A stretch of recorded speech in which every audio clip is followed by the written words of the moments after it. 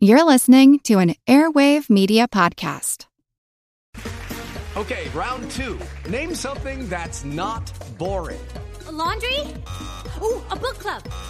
Computer solitaire, huh? Ah, sorry, we were looking for Chumba Casino. That's right, ChumbaCasino.com has over 100 casino-style games. Join today and play for free for your chance to redeem some serious prizes. ChumbaCasino.com. No purchase necessary. Void where prohibited by law. 18 plus terms and conditions apply. See website for details.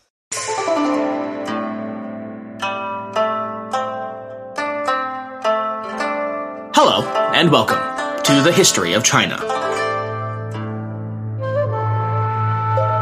Episode 263, Lord of the Imperial Surname. On the great river, dressed in mourning white, I swear to vanquish the Tartars. The anger of my 100,000 brave men shakes the land of Wu. Wait and look. When resolutely we cross the formidable moat, who will still believe that China does not belong to the Ming? Zheng Tenggong, 1659. We last left off with the three-point colonization of the beautiful island of Formosa, though by episode's end, it must be admitted, we were left with just two, and those two now working in concert. They were the Dutch, providing the funding and legal and also protective backing, and the Chinese colonists from Fujian providing the very necessary labor. Yet, as we'll see today, as symbiotic as that relationship began, given the changing situations and desired outcomes of both the Dutch East India Company, the Chinese settlers themselves, and of course that mainland great power that up until now we have left in the story's periphery, such a virtuous cycle was not to last. In the late 1630s, as the cost of administering Formosa mounted, officials in Batavia began urging the governor and the Council of Formosa to increase their revenue. In response, officials on Taiwan began to consider new ways to draw income from the colony.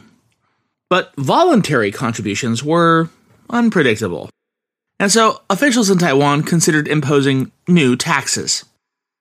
They had already imposed several early levies, such as the tiende, or the 1/10 tax, which was a collection on venison, Chinese beer, salt, mullet, arak, bricks and mortar, and the selling of houses and buildings, as well as on licenses for deer and fishing. Yet, these revenues were not nearly enough to offset increasing costs. Officials therefore proposed a new tax on Chinese immigrants, the Huftebrief, or the residency permit tax. Now, the idea of the Huftebrief was not new. It was standard practice, in fact, in other colonies in East and Southeast Asia, most notably Batavia, Manila, and Macau. The early version of this residence permit was designed not to actually tax colonists, but simply to keep tabs on them. And yet, in the decade and a half after it was established, several motions were made to start charging for the permit. Yet they were always rejected in the interest of attracting more Chinese colonists. Indeed, officials believed that they could lure skilled Chinese from Macau to Taiwan precisely because their colony offered free residence, whereas Macau did not.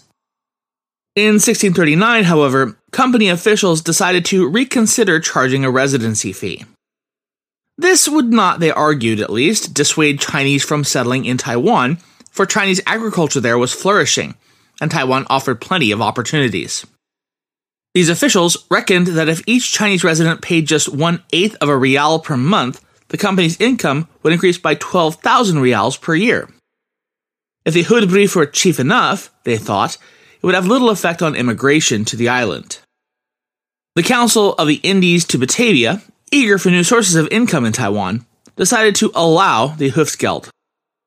The first collection took place in August and September of 1640. At 1/4 of a rial per month, the fee was considerable, but, quote, after a bit of arguing and complaining, end quote, some 3,500 Chinese paid the tax. In any case, by the 15th day of each month, all Chinese colonists were required to acquire a license, or Huftebrief, indicating that its bearer had paid the Huftsgeld. Because the Chinese used the lunar calendar, the Dutch raised a flag above the tax office at the beginning of each month so that Chinese subjects could not feign ignorance. As for why the Hüftbrief was only valid for 1 month, when the company might have saved itself time and energy and even cost by selling Hüftbrief for 6 months or years at a time, in fact, the Hüftbrief were intended not only to raise money for the company, but also, again, to keep track of the Chinese colonists. Hüftbrief soldiers who wished to move to a different village were supposed to notify a Dutch official. Failure to do so carried the same penalty as being found without a Hüftbrief, and that was a fine of 4 reals for those who could pay it, and if they could not, imprisonment followed by a public beating. These rules were enforced by soldiers who carried out inspections. Those caught without documentation were fined on the spot or sent back to Fort Zeelandia for punishment. Chinese settlers soon began to complain about this Hüftbrief system. They were required to show their licenses to any Dutch person who asked, which was a policy, to put it mildly, susceptible to abuse.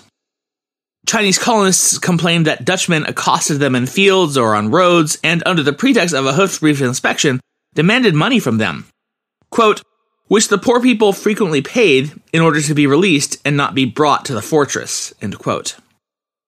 In response, the Council of Formosa decided to change the policy.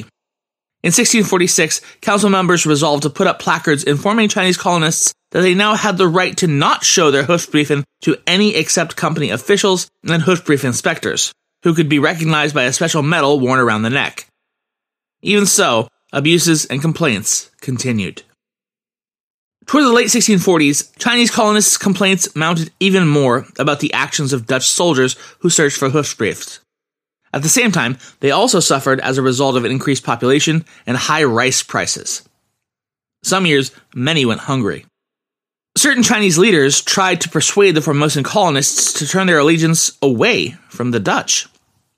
In 1643, for instance, Dutch officials heard that the pirate named Qin Huang had begun attacking Aboriginal villages and was handing out his own rattan staves, claiming that he ruled the north and that the Dutch ruled the south of Formosa. Over the following months, he and his adherents sailed around the seas of Taiwan, occasionally striking inland to sack Aboriginal villages. In early 1644, when his junk was stranded in the Bay of Longjiao, inhabitants of the village captured him and turned him over to Dutch authorities. This so-called Captain Qin Huang was unsurprisingly executed on April 2, 1644, after which the company discovered a document among the possessions of his second-in-command. It told how his band had tried to gain as many Chinese adherents as possible in Formosa, sending word in all directions and promising to pay the people well and asking, quote, what do we want with the Hollanders, who give us no freedom, who collect taxes on everything, who make us pay Hüftgeld, and do not let us hunt or do anything else without their license? Come here, and I will protect you and put to death any Aborigines who seek to do you harm. End quote. The Dutch soon neutralized this pirate band, but they did not remove the frustration that Qin Huang sought to capitalize on. Years later, that frustration would explode into open rebellion. On the evening of September 7th, 1652, 7 Chinese headsmen asked for an emergency audience with the governor. They told him that a Chinese farmer, Guo Huaiyi, had gathered an army of peasants to attack the Dutch settlements at Sachem. The governor and his officers were surprised. Quote, we thought we were sitting in the midst of a peaceful people, end quote. They thanked the Chinese headsmen and gave orders to put Fort Zeelandia into a state of defense. The governor sent a constable across the Bay of Dayuan to reconnoiter the lands around Sachem. Riding through the warm night air, the constable, approaching Sachem, came to a rice field then known as the Amsterdamse polder, where he saw, quote, as many Chinese as grass in the field, end quote. Some raised an alarm and attacked him, but he turned his horse and galloped back to Zeelandia. He went straight to the governor and made his report. The Chinese, he said, were preparing for war, armed with bamboo spears and harvest knives. It was, to put it mildly, a tense time. That night, there was a great fear in the town, such that everyone gathered together their best possessions and their wives and children and sought refuge within the fortress. When they awoke the next morning, they learned that the rebels had attacked the company's house in Sachem, crying, kill! Kill the Dutch dogs! Most of the Dutch who lived in Sachem had found refuge in the company's horse stables, the most defensible structure in the area. Others had been captured by the rebels, who, quote, cut out the nose and ears as well as the eyes and manliness of some, and so, having put the head on bamboo poles, carried them around in triumph, end quote. The governor sent a company of Dutch musketeers by boat across the Bay of Dayuan. On their approach, the rebels, who had encircled the horse stables, turned and approached the shore, some 4,000 strong, trying to prevent the company's soldiers from landing.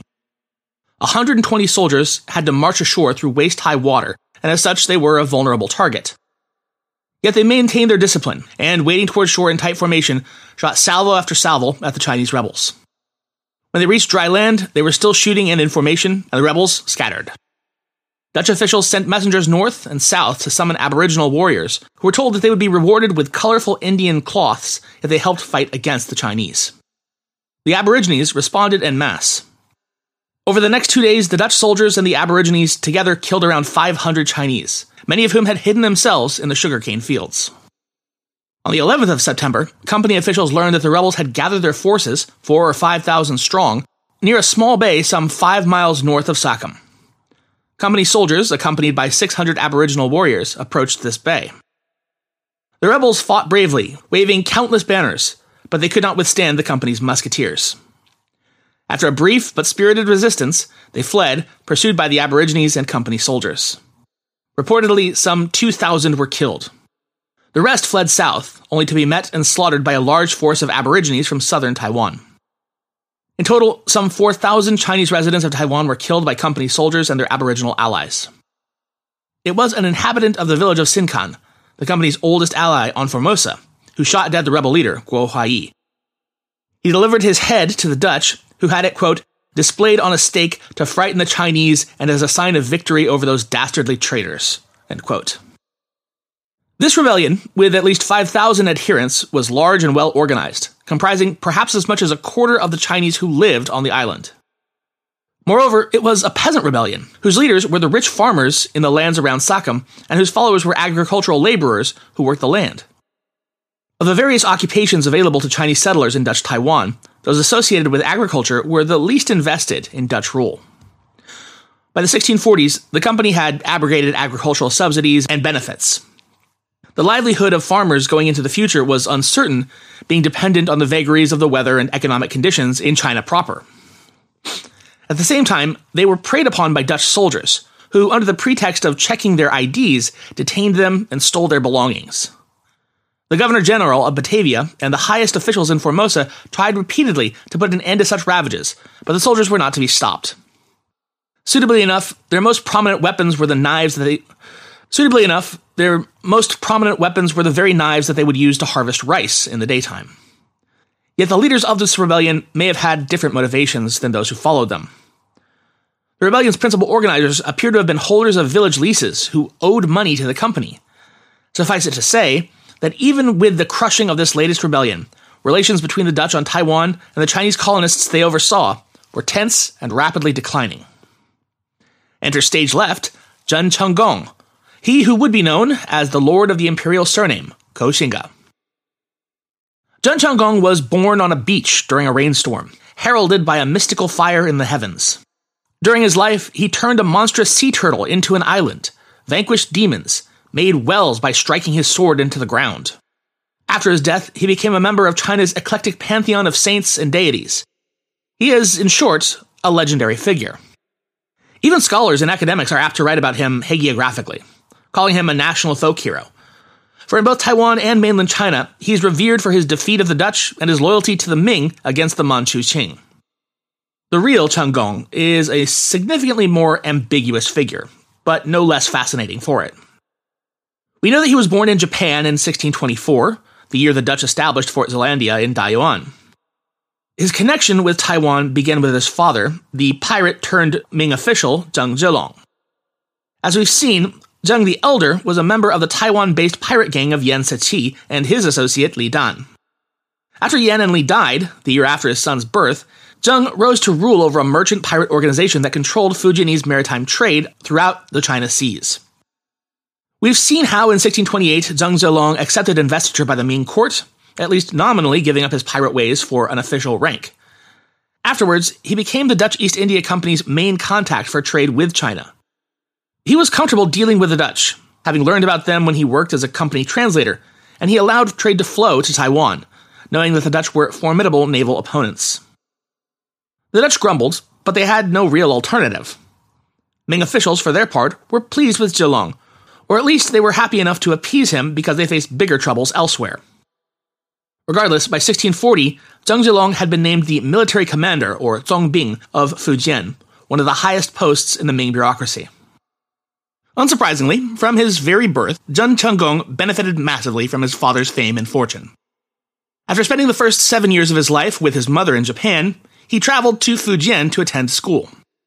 Whereas his father had sailed the seas to avoid the scholar's life, young Chenggong was an avid student, attaining the county-level licentiate at just 15 years old. He then went to Nanjing, the great city of the south, to study with renowned teachers at the Imperial Academy of Learning. He was a promising scholar and might have gone on to an illustrious official career. Yet that could-have-been path of academic and official civil service was to be disrupted and forever changed by the stormy course of the Ming-Manchu War. After Beijing fell in 1644, Zheng Chenggong's father and other relatives declared themselves loyal to the Ming, which was reorganizing itself in Nanjing around the Ming Imperial Palace. This first Ming loyalist court collapsed, and the Zheng family recognized a second Ming prince, whom we know as the Longwu Emperor. Longwu was grateful for Zheng the Elder's support and gave him a promotion. He also symbolically adopted Chenggong, bestowing upon him the Ming dynastic surname, Zhu. As we've seen across time in Imperial China, this sort of adoption and bestowing of the imperial surname was one of the highest honors that could be given by the imperial court. For the rest of his life, Chenggong carried the title Guoxingye, or Lord of the Imperial Surname. This appellation was pronounced Koksangya in southern Fujianese, and so to the Dutch and other Westerners, he became known as Koxinga. His father devoted more attention to commerce than to fighting the Manchus. In 1646, the Ming prince undertook a land-based military expedition without Zhelong's help, foregoing a more cautious and more promising maritime strategy. Outmaneuvered by the swift-moving Manchu forces on land, he was captured and thereafter executed. In the meantime, Zhelong had been negotiating with the Manchus. They promised that if he forswore his loyalty to the Ming, they would name him the viceroy of Fujian and Guangdong. Zhelong accepted this offer in spite of his son's protests. In November 1646, Zheng Zhelong went to Fuzhou to declare his allegiance to the Manchu Qing dynasty. But the Manchus had deceived him. They took him to Beijing, where he would live the rest of his life under house arrest. Unlike Zhelong, Chenggong maintained allegiance to the Ming dynasty. Scholars continue to argue about the nature and true extent of his loyalty. Ralph Crozier believes that his loyalty was a later construction of nationalistic Chinese historians who distorted historical evidence to portray him as an anti-imperialist hero. Other scholars, conversely, portray Zheng as a sincere loyalist. An excellent study by Wang Yongzi, for example, portrays Chenggong's opposition to the Manchus as ideological, even fanatical, arguing that Chenggong was a, quote, revolutionary traditionalist who transformed sheer violence into a political movement in an unprecedented way. He politicized the entire region, end quote. An important book by a Taiwanese scholar, on the other hand, lends support to Crozier, arguing that, quote, Zheng Chenggong was not wholly loyal to the Ming dynasty, end quote, and suggesting that, quote, one should not overestimate his patriotism, end quote. The debate, undoubtedly, will continue. Indeed, in a letter to the Dutch, Chenggong himself once wrote, quote, how can one know my hidden thoughts and tell what are my actual intentions, which have been revealed to nobody, end quote. Still, it is clear that Chenggong was willing to sacrifice more than his father did for the sake of Ming restoration. He engaged in a constant and shifting war against the Manchus, using the Zheng family's maritime trade networks as his own financial base. Judy was boring. Hello. Then Judy discovered ChumbaCasino.com. It's my little escape. Now Judy's the life of the party. Oh, baby, mama's bringing home the bacon. Whoa, take it easy, Judy. The Chumba life is for everybody. So go to ChumbaCasino.com and play over 100 casino-style games. Join today and play for free for your chance to redeem some serious prizes. ChumbaCasino.com. No purchase necessary. Void where prohibited by law. 18 plus terms and conditions apply. See website for details. He was nothing if not an incredibly slippery adversary. Although they could counter him on land, the Manchus lacked an understanding of naval warfare. At the same time, they were also occupied with Ming loyalists in other areas of China. Chenggong's main base was in and around Xiamen City, which in 1654 he began to call the Memorial Prefecture for the Ming, or Simingzhou. He established a government based on Ming administrative policies, with 6 boards staffed by Ming scholar officials. By ensuring, however, that military and merchant interests held sway over scholar officials, he avoided the bureaucratic infighting that had riddled other late Ming loyalist governments. This made his an especially effective regime, but it may also have limited his appeal to the traditional scholar elite. Still, his court did draw loyalists from throughout China and became a center of anti-Manchu opposition. It also enjoyed a measure of popular support. Cheng Gong's soldiers usually had strict orders to refrain from pillaging and killing in the areas that they captured. Like his father, he appears to have strictly enforced these orders, executing any soldier who disobeyed them. Although he controlled the seas and coastlines of southeastern China and had popular support, Zheng Chenggong nevertheless had trouble striking against the Manchus. Fujianese describe their home province as many mountains, few fields, or shan duo, tian shao. Only about 10% of Fujian's land area is less than 200 meters above sea level. The mountains cut Fujian off from inland China, which is one reason that the Fujianese people have long tended to be so oceanically inclined. Fujian's mountains sheltered Chenggong from Manchu land attacks, but they also made it hard for him to extend his control outward from this base of operation in Xiamen. His early attempts to do so were, to be sure, promising. In 1647, he invaded Quanzhou Prefecture and captured the city of Tong'an. However, powerful Manchu armies soon drove him back once again. In 1649, he once again gained control over large areas of Quanzhou, only to be driven back yet again. When he tried launching attacks further from his base, he had even less success. In 1650, for example, he planned a major offensive northward from Guangdong, in concert with Ming loyalist forces in Guangxi province. The Manchus swiftly deployed a large army in the area, and he decided instead to seek his advantage by ferrying his army southward along the coast. But a severe storm hindered these movements. Meanwhile, the Manchus had launched a surprise attack against Xiamen, forcing him to return with his armies to protect his home base. Thus, although he had a decisive advantage at sea, being able to move his troops quickly along China's vast coast, this was never quite enough to counter the swift and efficient Manchu forces on the ground, and he had consistent difficulties in extending his control inland. The only progress he made with land warfare was in limited areas or near his coastal bases. The Manchus did, however, very much view him as a threat. In the early 1650s, after he'd managed to recapture many cities in the Zhengzhou and Quanzhou regions, widening his strategic perimeter around Xiamen and increasing his tax revenues, the Manchus decided that it would prove difficult to reduce him by force of arms. They therefore made an overture. If he would swear loyalty to the Manchu Qing dynasty, they would make him the Duke of Haicheng and give him authority over several coastal prefectures. He entertained the Manchu's emissaries and engaged in lengthy negotiations. Perhaps he did so merely to gain time to strengthen his military and increase his administrative hold on the lands and people of Fujian. Or maybe he was genuinely considering accepting the offer. In any case, these negotiations never resulted in a formal agreement.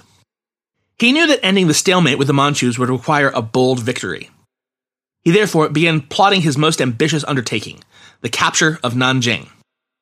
This city, which had served as China's capital off and on again for thousands of years, would make a more viable base than Fujian, in addition to the fact that its capture would attract Ming loyalists from all throughout China. For 2 years, between 1656 and 1658, he plotted and planned his operation and made preparations, gathering grain and armaments, building ships, and drilling his soldiers. He also set up a series of forts and grain repositories along the coast leading to the Yangtze River. His plan was to sail up the Yangtze with his fleet and land his troops before Nanjing. In the summer of 1658, with preparations complete, he set out with his great fleet from Xiamen. Unfortunately for him, a severe storm forced him to turn back and repair his ships, and it would be nearly a year later that the expedition was ready to re-embark. Thus it was on July 7, 1659, Zheng Chenggong's armada sailed through the mouth of the Yangtze River. The ships won their first battles, prompting Chenggong to celebrate by writing the poem that we quoted at the top of this episode. The armada quickly followed up on this victory by proceeding upriver, by August 24, 1659, managing to encircle the mighty Nanjing. Yet they did not immediately begin a siege. Chenggong, who felt that Qing power was already crumbling, may have underestimated his enemy's resolve. Believing them already ready to surrender, he engaged in negotiations with the officials in Nanjing. Such a delay may have proved to be the pivotal factor that would cost him victory. Qing reinforcements arrived and launched a furious assault. Despite their preparation, Chunggong's forces broke formation and ran. A month later, the remnants of Zheng's army arrived back in Xiamen. Upon making a count, it was found that the outcome was beyond devastating for Zheng's forces. Many of his experienced officers had either been captured or killed, as had thousands of his soldiers. Chunggong had made, let's face it, some pretty poor choices. Some of his officials had advised him to secure the area around the Grand Canal instead of sailing directly to Nanjing. If he'd done this, he might have been able to establish a beachhead in Manchu territory and cut off Qing supply lines. Indeed, he probably could have counted on popular support in the region, since the Manchus had made enemies during their ruthless sacking of Yangzhou. In having failed to do so, however, that opportunity had passed him by, and by this point, it was too late. His defeat at Nanjing left his prestige and organizational structure shattered. He began having more trouble collecting tolls and taxes. What was worse, his trade revenues were beginning to suffer from Manchu policies.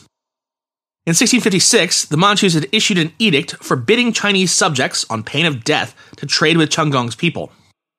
At first, the edict had had little effect, but the same year, one of Chunggong's senior merchants, a man who knew the intricacies of the Zheng family trade network, defected to the Manchus and revealed Chunggong's web of secret contacts. With this knowledge, the Manchus were able to begin prosecuting Chunggong's trading partners.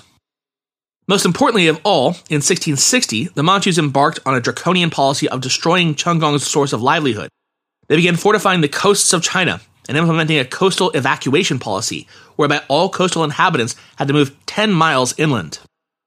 Equally important, the other centers of Ming loyalism were collapsing, and the Manchus were able to concentrate a larger and larger percentage of their full force on Fujian. Chunggong proved that he could still counter Manchu armies, for he was victorious in the first battle of the Manchus' renewed offensive. But he knew that he had to find a new strategy, and thus began considering his alternatives. Might it be possible to expand at the expense of the red-haired barbarians? Relations with them had, after all, deteriorated as of late. In the early 1650s, as in most of the 1640s, relations between Chunggong and the Dutch East India Company had appeared cordial. Letters between them indicate a willingness to cooperate and a commitment to dialogue, but beneath those appearances lay a deep distrust. Some company officials believed that the Chinese revolt of 1652 had been incited by Zheng Chunggong. For a few of the rebels said that they had expected Chunggong to come to their aid with 3,000 junks and 30,000 men, and that he would help them capture all of Formosa from the Dutch. Most Dutch officials did not believe Chunggong would really have helped, and that the revolt was rather the work of the rich Chinese farmers on Taiwan itself. Quote, "We suspect that the principal Chinese farmers, having achieved a measure of prosperity, undertook this work of their own accord in order to satisfy their own ambitions." End quote.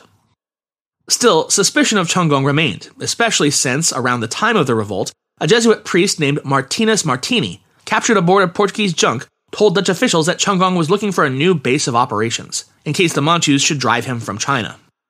According to Martini, Chunggong had his eyes on Formosa.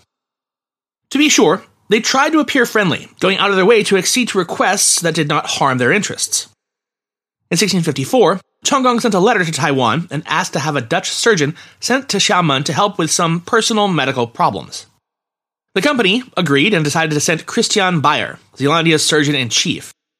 When Bayer arrived in Xiamen, he was shown Chunggong's wound, quote, "a few lumps on his left arm, which according to the Mandarin, Chunggong, had been caused by cold and wind, but about which Bayer himself had a different opinion." End quote.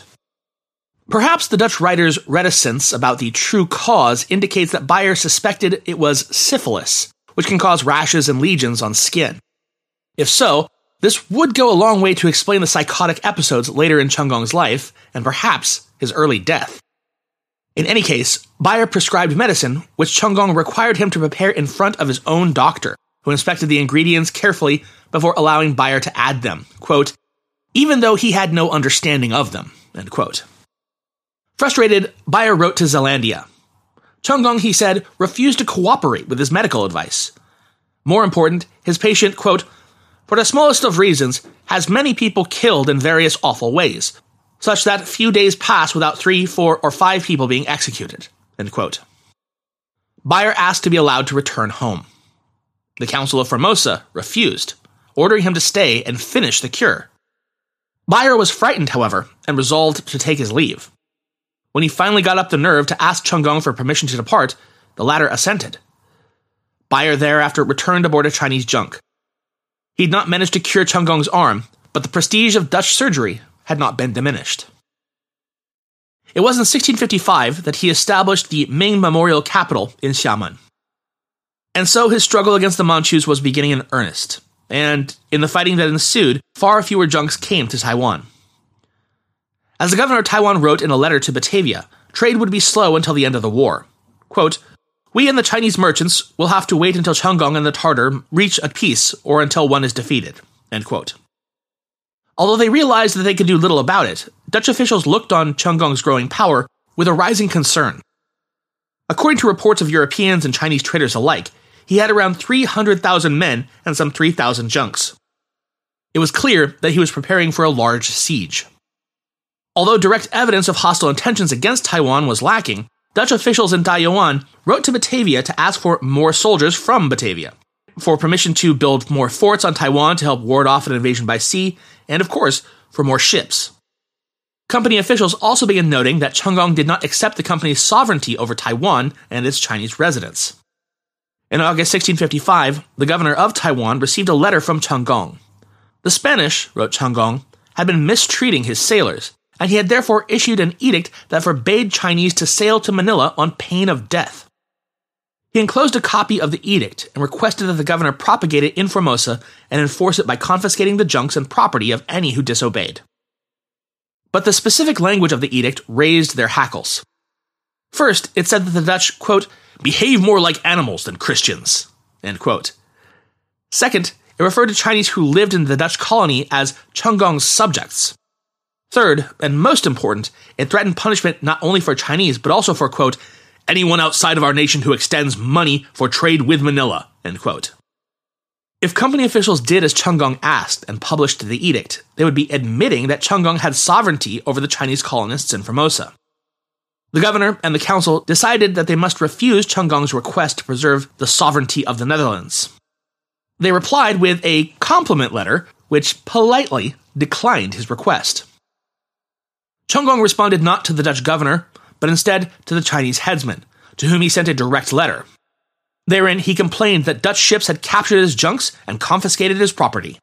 He added that he had heard rumors that Dutch officials in Batavia were going to prevent his junks from trading in Southeast Asia. He therefore threatened to prohibit his subjects from engaging in commerce with the Dutch unless the governor of Taiwan would personally guarantee that Cheng Gong's junks would thenceforth be safe from Dutch depredations and that Batavia would make no decision to forbid his junks from trading in Southeast Asia. If, however, his junks should continue to suffer at Dutch hands, he would, quote, "issue an edict according to which none of my junks from anywhere, even the smallest places, should be allowed to go to Taiyuan," end quote. Dutch officials reassured the headsman. Cheng Gong was, they said, ill-informed. His junks had not been mistreated in Batavia, and his poor opinion of the Dutch was based on hearsay and rumor. They asked the Chinese headsman to write back to Cheng Gong, telling him politely that they would not propagate his edict. Cheng Gong's ill opinions of the company were well-founded. The company had indeed captured some of his junks. To raise money for his troops, Zheng had increased his foreign trade, sending junks directly to Japan, Tonkin, Cambodia, Palembang, and Malacca, all ports in which the company had trading interests. Officials in Batavia were wary of his competition. Quote, "We see that Koxinga is beginning to devote himself more fully to trade, and this may in places undermine our profits," end quote. They sent a letter to him to request that in the future he refrain from impinging on their trade privileges. It was polite and was accompanied by gifts, but it made clear that Batavia would not tolerate any increase in Cheng Gong's trade at the company's expense. Batavia also sent a small fleet to Southeast Asian ports to intercept Cheng Gong's junks. The fleet captured one of Cheng Gong's junks in Palembang and confiscated its rich cargo of pepper. The captors planned to take the junk back to Batavia, but in the middle of the night, it escaped. The fleets also captured another Zheng junk, which it managed to bring back to Batavia. Its cargo of pepper, which the junk captain said belonged to Cheng Gong, was thereafter impounded. Company officials mused about Cheng Gong's growing influence. They would receive no valuable wares until Cheng Gong had helped himself to all he wished, quote, "since it was in his power to do so," end quote.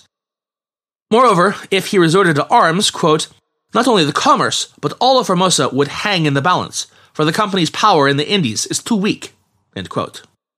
The governor wrote in a letter to Batavia that when one of his predecessors, Hans Putmans, had fought against Chunggong's father in 1632 and 1633, he'd had 27 ships to Geelong's 1,000 and still lost. Now the company had fewer ships and Chunggong far more. On July 9th, 1656, a junk flying Chunggong's flag arrived at Fort Zeelandia. A messenger disembarked carrying an edict. He said he'd been instructed to hand it directly to the Chinese headsman, who should put it up for all to see. When Dutch officials saw a translated copy, they were alarmed. Chunggong wrote that the Dutch on Dayuan, quote, "consider our people to be nothing but meat and fish that one can eat. This makes my blood hot, and I am very angry." End quote. He was also angry that the Dutch had refused to propagate his previous edict in which he forbade trade to Manila. Moreover, a junk's captain had recently told him that it was common for junks to sail from Dayuan to Manila. Quote, "When that came to my ears, I thought it best to immediately close trade with Dayuan and not allow even the smallest vessel or piece of wood to go there. But since my people lived there, I did not want to cause them any harm, since they might have junks that are elsewhere and could not get the news quickly enough to obey." End quote. Therefore, he continued, his subjects would be given 100 days during which junks could freely ply between Formosa and the coast of China, so long as their lading consisted of Formosan products such as venison, salted fish, and sugar. He had, he wrote, placed officers everywhere to inspect all junks that landed on the Chinese coast. Any junk that was found to be in defiance of the order would have its crew executed and its cargo confiscated, with the inspectors getting half the cargo. The intended recipients of the cargo, too, would be executed.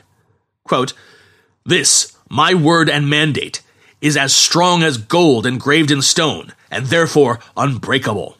End quote. The governor and the council members confiscated the edict and told the man who brought it that he would be severely punished if he posted any copies of it anywhere on Formosa. The man promised to comply, but the damage had already been done. Chinese merchants began leaving, taking their wives and children with them, for their livelihood depended on the company's foreign wares, and they believed Chunggong could and would do as he threatened. Company officials had to do something to respond to such a panic. Equally important, they felt that they had to respond to Chunggong's insult over their sovereignty. Not only had he tried to propagate his edict in lands belonging to the United Provinces of the Netherlands, but he had called its inhabitants his subjects. The governor and council sat down and composed an edict of their own. Henceforth, they resolved, no one could bring to Formosa and make public any edicts of foreign rulers. Those who did, or even those who brought letters whose contents might hurt the common good of the Formosan colony, must hand them over immediately or face corporal punishment. In order, however, to not appear overly concerned with Chunggong's edict, the governor and council decided to wait a month before issuing their own.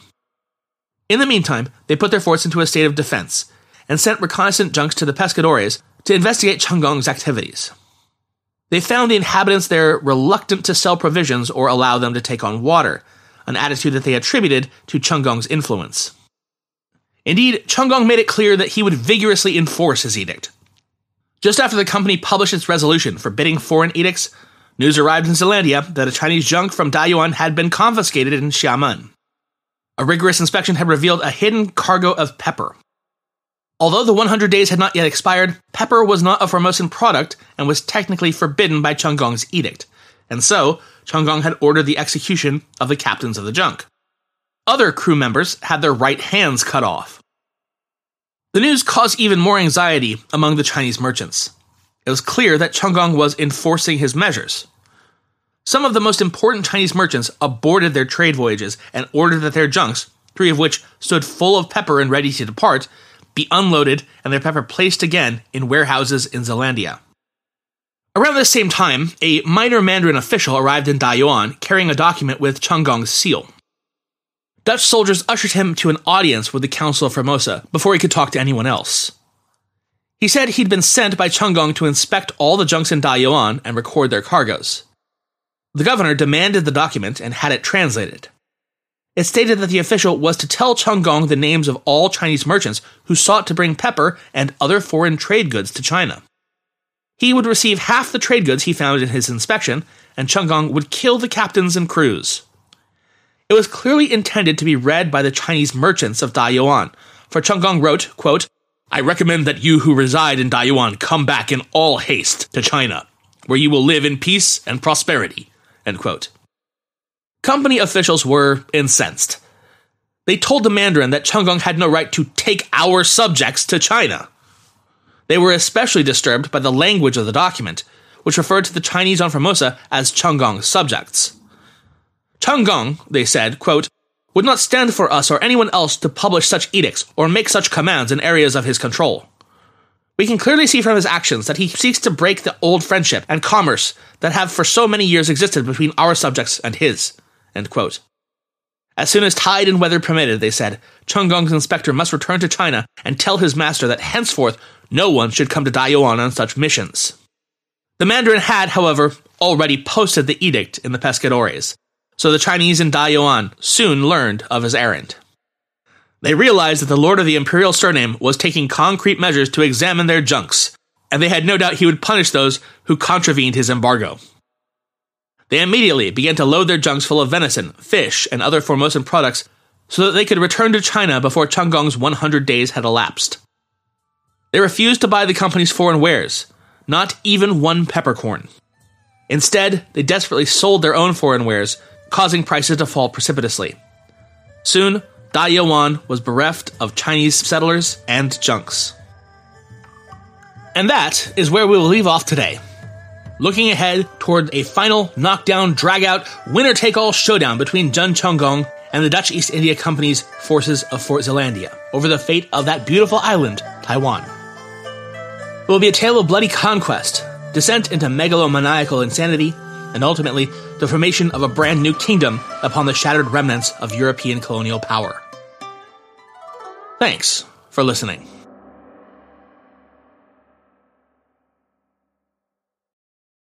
With Lucky Land Slots, you can get lucky just about anywhere. Dearly beloved, we are gathered here today to... Has anyone seen the bride and groom?